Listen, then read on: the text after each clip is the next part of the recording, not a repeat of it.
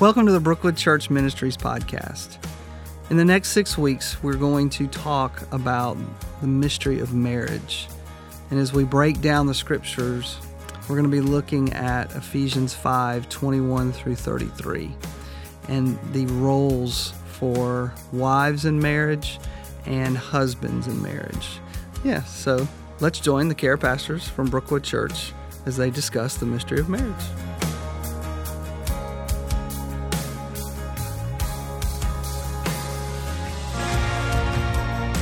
Take two.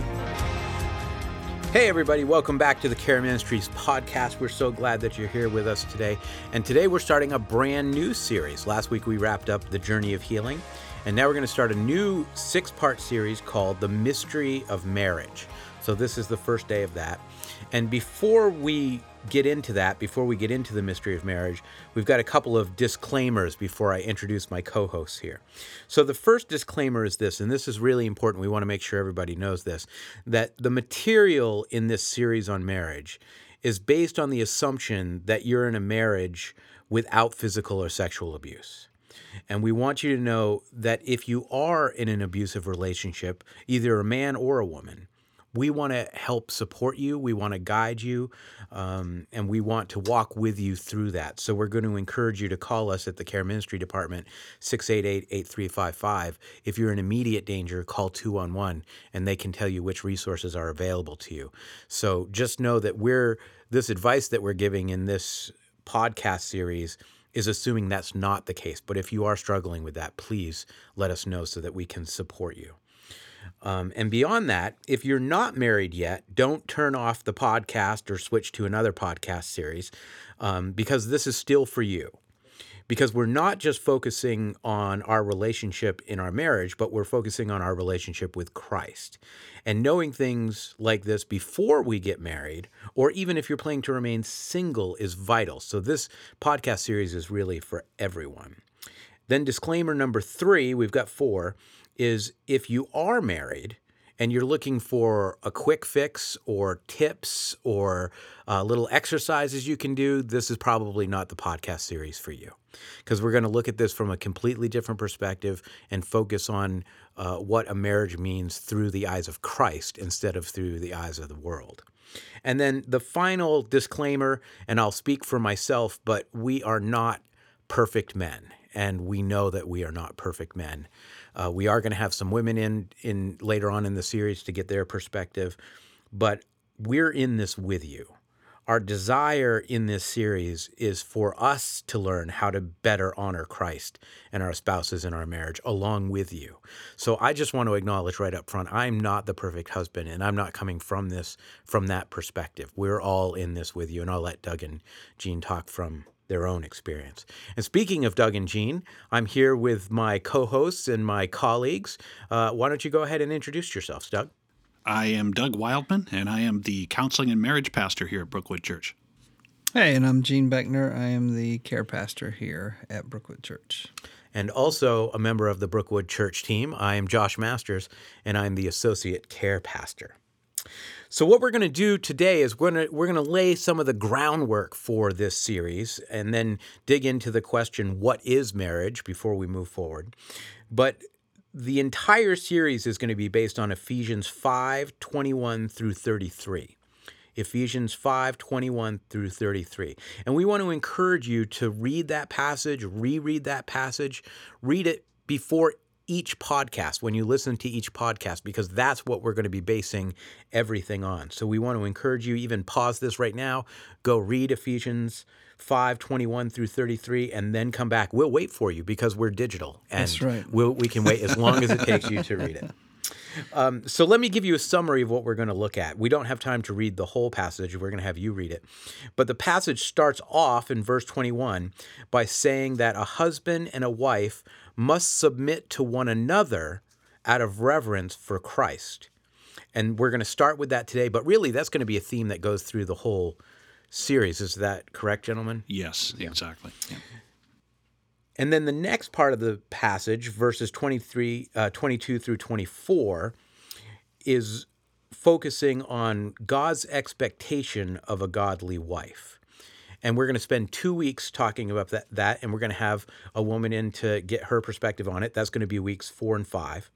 Then the next section of the passage, verses 25 through 30, focuses on God's expectation of the husband, and that's a little bit longer of a section, and we'll have a guest in to discuss that as well. And that'll be weeks 2 and 3. And then week 6, we're going to have a guest on, and we're going to discuss some practical next steps in making your marriage more holy and more God-honoring. So this week we'll sort of do an introduction, then 2 weeks on men, then 2 weeks on women, and then the final week on next steps to make your marriage more holy. So one of the things that I like to tell couples when I officiate their wedding is that the purpose of marriage is not to make you happier. It's to make you holier. So if you're going into your marriage to be happier, you're probably starting off on the wrong foot already. Jesus is represented as the bridegroom of the church in more than a dozen New Testament passages. But it's not because marriage is a great analogy for our relationship with Jesus Christ. It's the other way around. Christ is not like marriage. Marriage was created to be a reflection of our relationship with Christ. So the problem with passages like this is that we have a tendency to think that we already know what they say and what they mean. So we need to learn to have a different perspective. And I know, Gene, you had some thoughts on what is the best way to approach this series as a listener, or even for us. I think one of the things, when you start digging into a specific passage of Scripture, one of the things you have to look at is, what does the Scripture really say versus what have I always heard it said? Right. Like, I think we could do a whole series on things that aren't in the Bible that people think are in the Bible. Mm-hmm. Well, God helps those who help themselves. Well, where's that? But you hear people quote it all the time. Or, cleanliness is next to godliness. Yeah, I think that was a way for my Nana to get me to wash up, but it's not in the Bible. Yeah. It's nowhere. And yet people are like, well, but that's in the Bible. And so even the beginning of this passage that we're looking at, verse 21, submit to one another out of reverence for Christ. So the whole passage is set up by both the husband and the wife submitting to Christ. Mm-hmm. But yet you will hear these misconceptions about, well, wives are supposed to be submitting to their husbands, and husbands are supposed to be loving to their wives. Yes, all of those things are true. However, it starts with a mutual submission to Christ. And so for people who, like you said, people are like, well, I thought when I was going to get married, I was going to be happy. The fact that maybe it's more for holiness, that maybe God is doing it to set us apart for His glory. We're submitting not because I want to get my wife off my back or because I want to try to change my husband. I'm submitting because Christ is the leader of my life. And so the challenge of this, these 12 verses, which you think this book is humongous, but these 12 verses, as we have discussed, are very challenging, is to look at it in the context of what is God trying to communicate to me or to us. If you're listening to this, to every person who reads it. And I want to bring in 2 Timothy 3:16 and 17, which, some people may know this, but it says that all Scripture is inspired by God and is useful to teach us what is true and to make us realize what is wrong in our lives. It corrects us when we're wrong, and it teaches us to do what is right. And God uses it to prepare and equip His people to do every good work.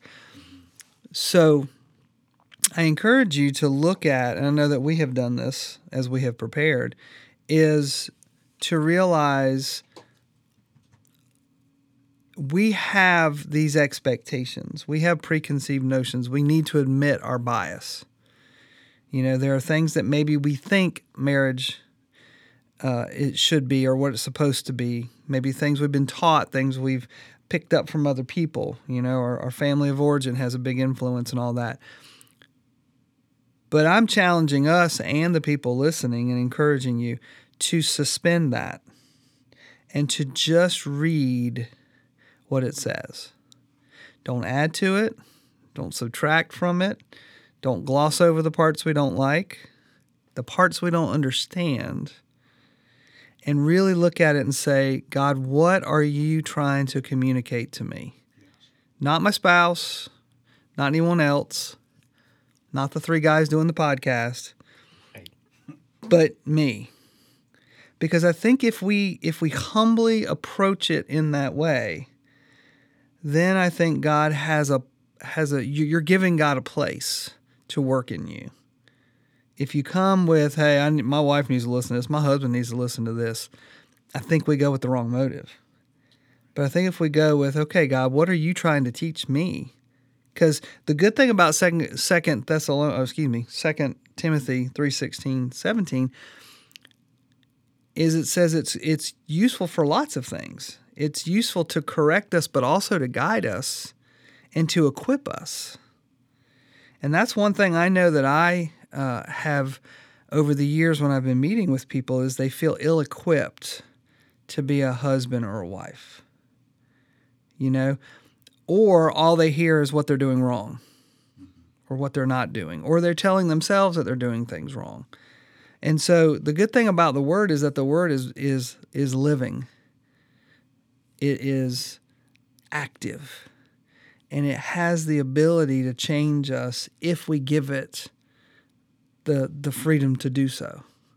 And so if you go through this and you honestly start each week listening to this podcast, or anytime you're reading the scripture in Ephesians 5:21-33, and you're going, God, what do you want to teach me about marriage in this? Then I have faith that God is going to respond, that you're going to have some experiences with God, some aha moments, some things that might be challenging, but in essence has the ability to transform you, has the ability to transform your marriage if we let the Word kind of speak to us. And you mentioned not skipping over the parts that we don't like. Yeah. So I would say one other thing is pay attention to the things that ruffle your feathers, because that is likely where God wants to speak into your life. Would you? Oh, yeah, definitely agree.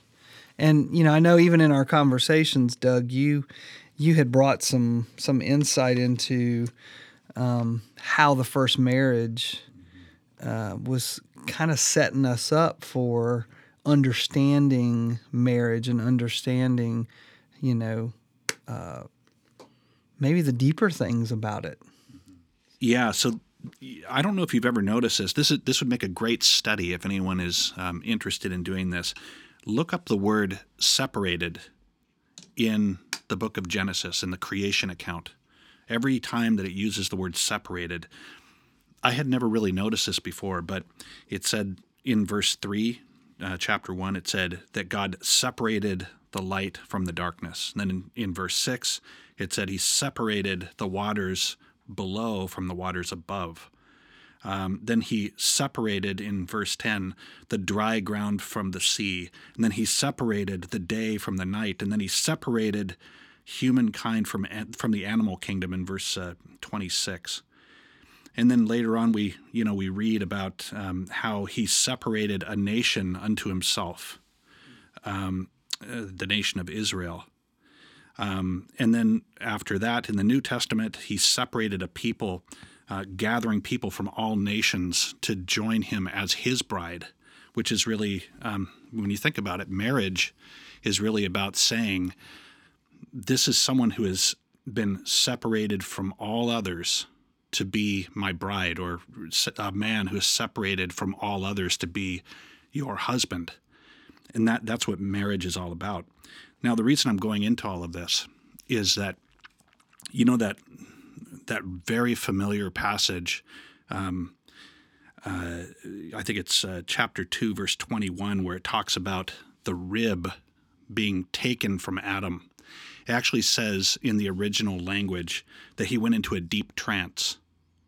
And then God removed his tzilah, which is his sometimes translated as rib. It should actually be read as his side. He removed his side. In fact, I think it's 27 times in the Bible this word tzedlah is used, and almost every other time it's translated as side.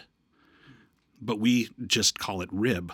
I looked it up, we actually have 24 ribs as human beings. And so the reason I'm making this point is that the wife is not just one of our 24 ribs. This is somebody actually being cut in half. So what it's saying is that when the woman was taken out of man, she was literally half of him.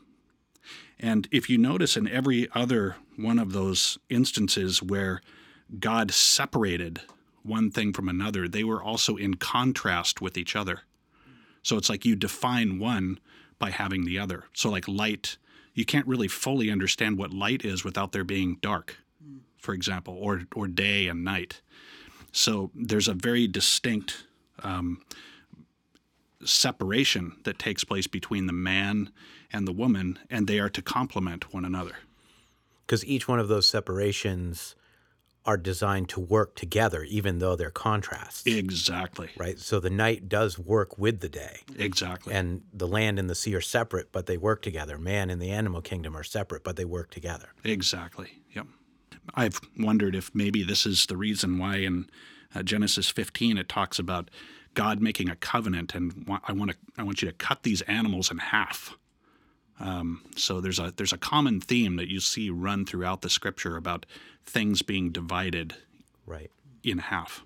That's such a powerful image, and I had not known that before we started studying for this. So then when we go back to our passage, and it says in verse 31 through 32, a man leaves his father and mother and is joined to his wife, and the two are united into one. Yes. That's returning the separation back together. Yes. Right? Yep. And then the next verse says, this is a great mystery, which is why this is a difficult passage, because even God, who inspired the writing, said, this is going to be tough to understand. Yes. But the word mystery is commonly misunderstood. We usually think of it as something that can't be understood, but in Scripture, the Greek word often means an unveiling, yes, right? A revelation. A revelation. Yeah. So that's what we're hoping this series will be, that this is a great mystery, but it is an illustration of the way Christ and the church are one, which is how that verse finishes, which brings us back to sort of where we started, the idea that marriage is designed to be a reflection of the church's relationship and man's relationship with Christ, which is what we're going to be focusing on throughout this entire series. So was there anything that you gentlemen wanted to add from your own perspective or your own experience? Yeah, I mean, I think that idea of it being a mystery, that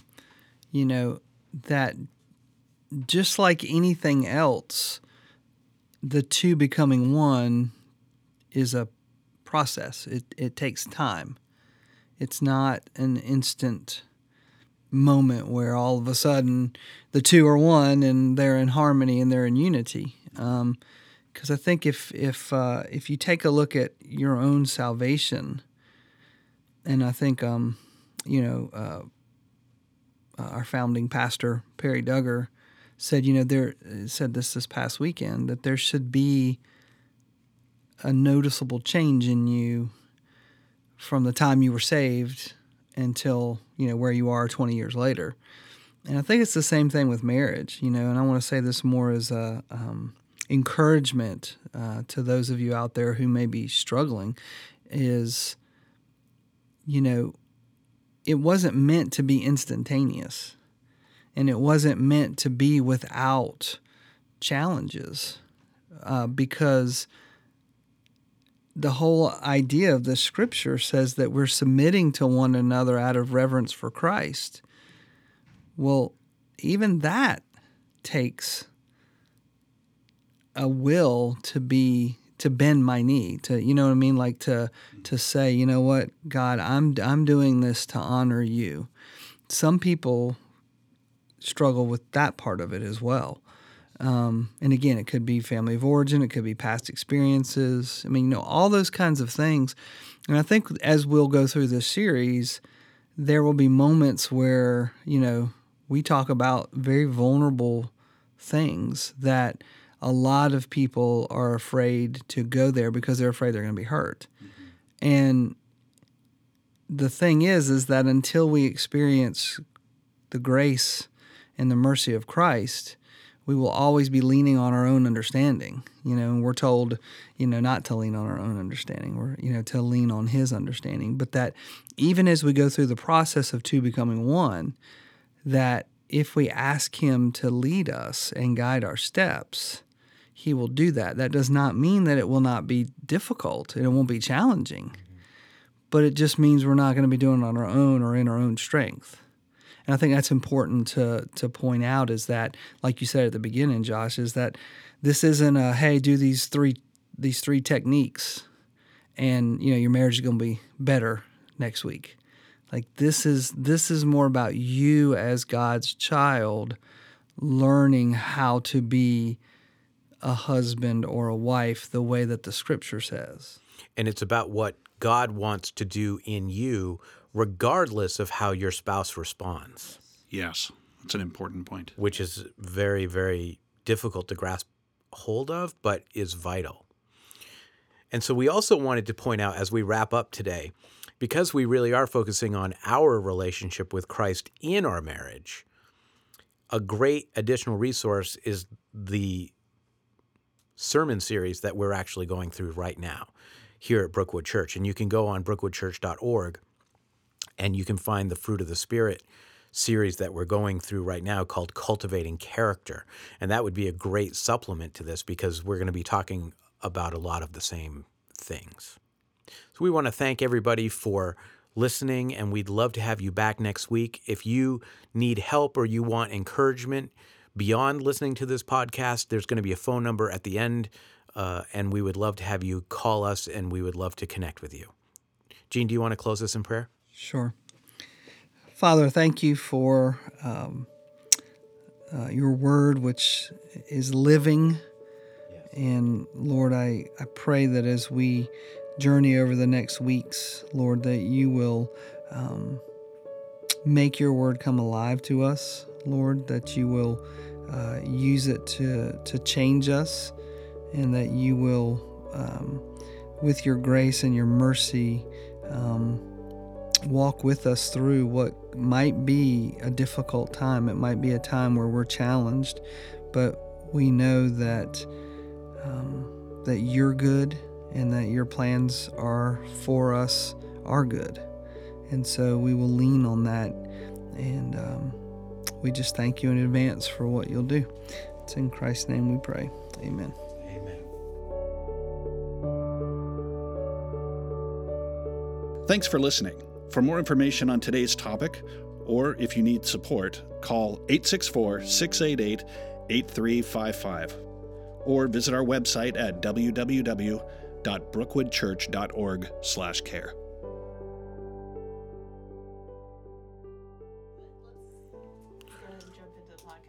Hello. Hello. No, I'm not going to do that. Oh, man. I'm not going to give credence to the Three Stooges.